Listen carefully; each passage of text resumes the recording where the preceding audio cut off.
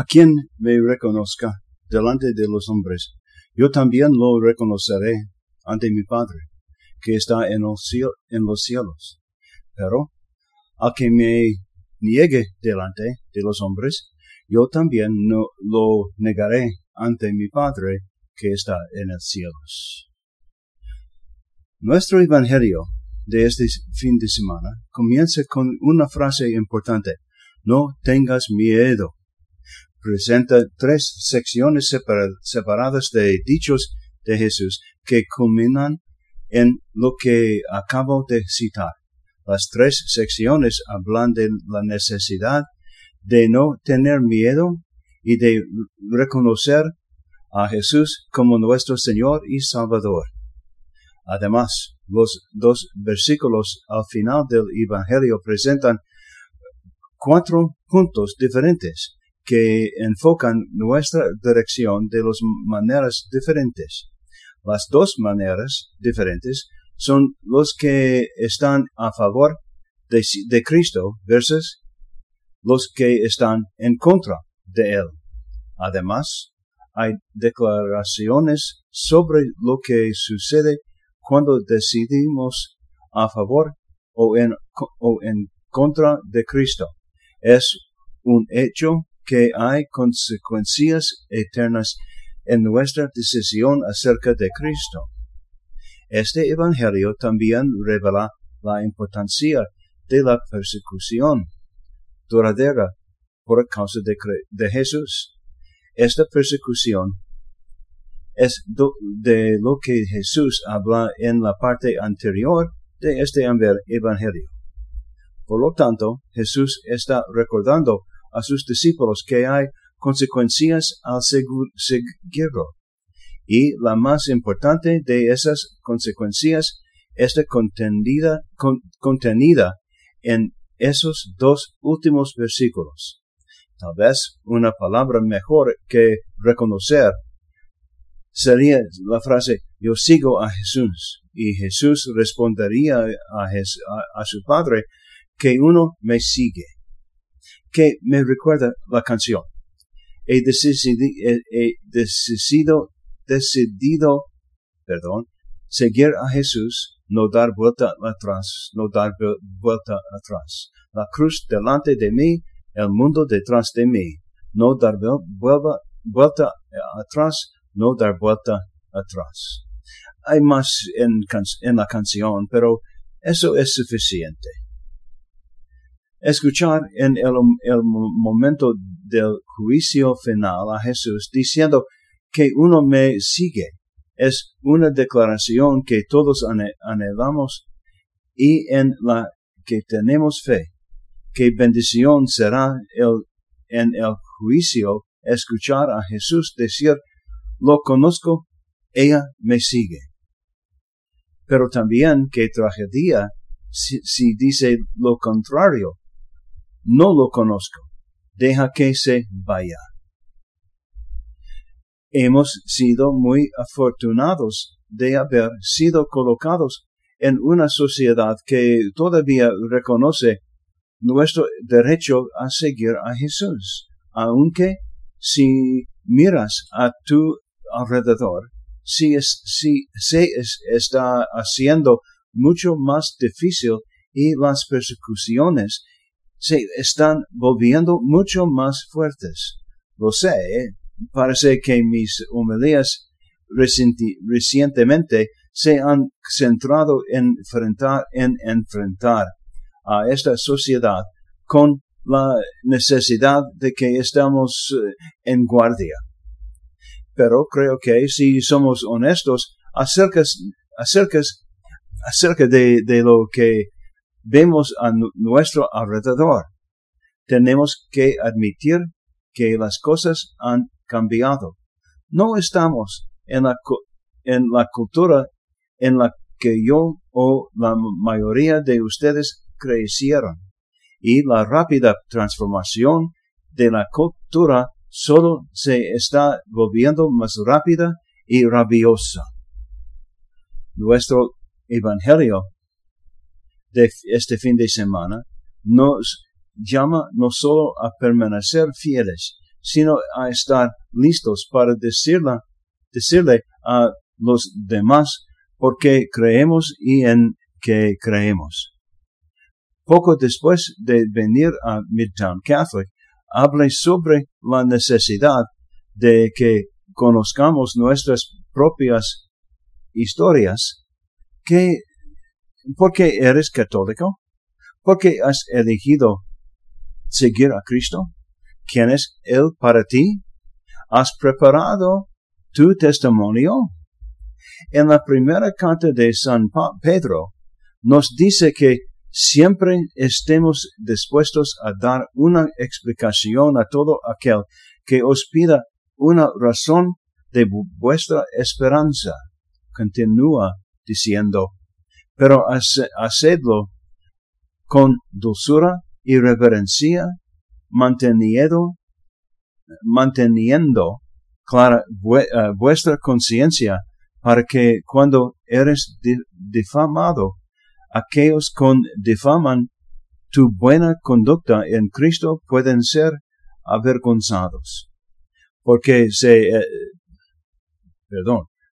es mejor sufrir por hacer el bien, si es que es la voluntad de Dios, que por hacer el mal.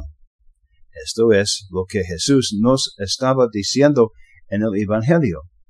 Tenemos que estar listos porque hay muchas gentes que nos entienden. Se trata de nuestra alma, una iglesia, encontrando a Jesús, haciendo discípulos, viviendo la misericordia, enviando apóstoles.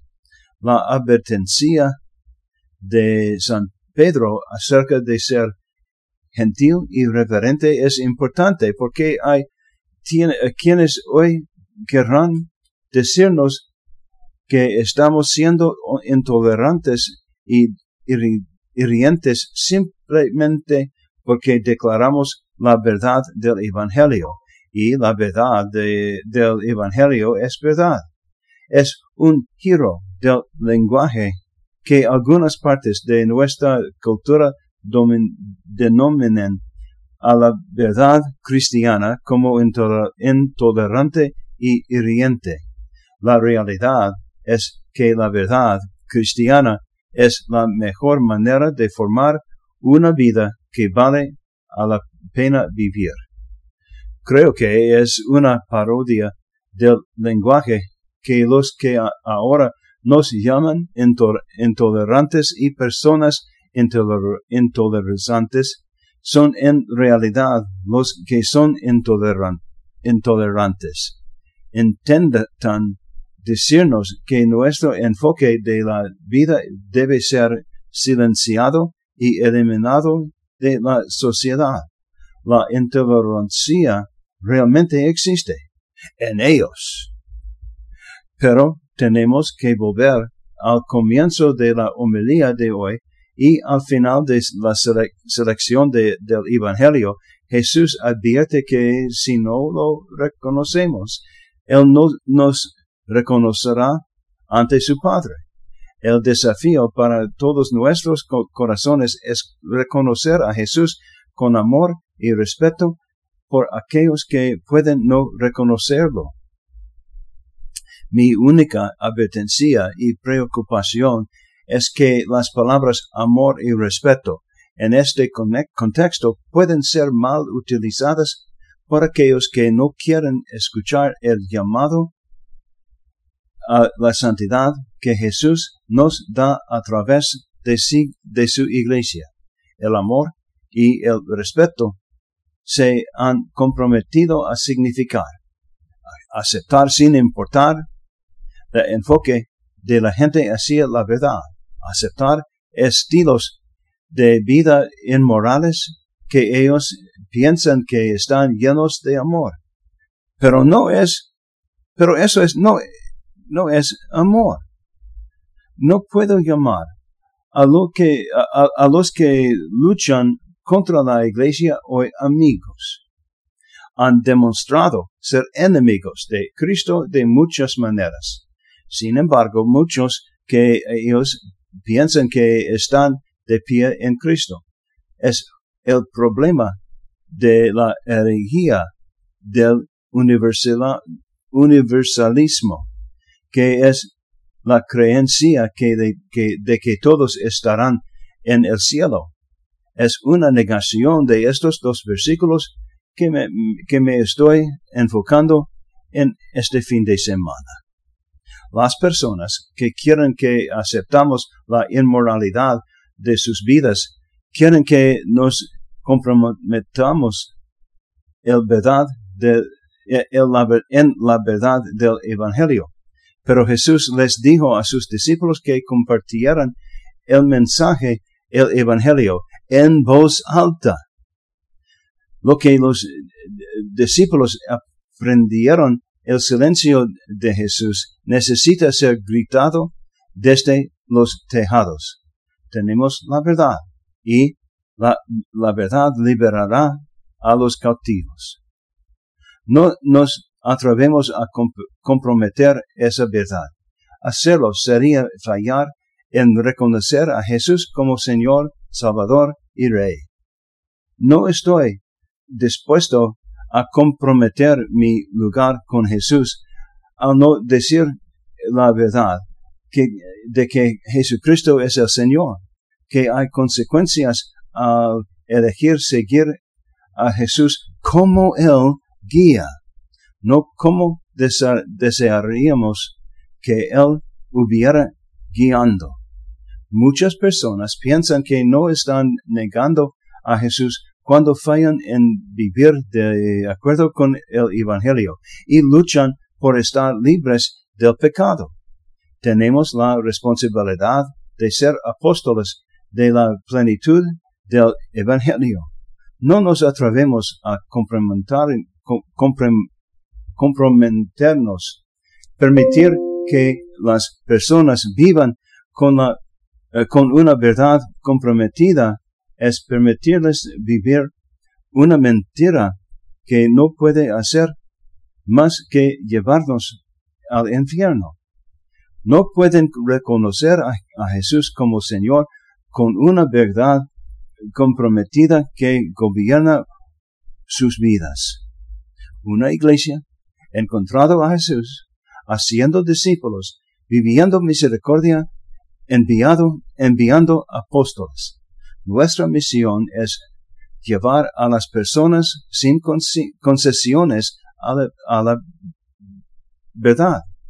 La mejor manera de hacerlo es contarles tu historia. ¿Tienes tu testimonio listo? Si alguien te preguntará la razón por la que crees, la razón de tu esperanza, ¿la tienes preparada para ella? ¿Estás listo para reconocer a Jesús?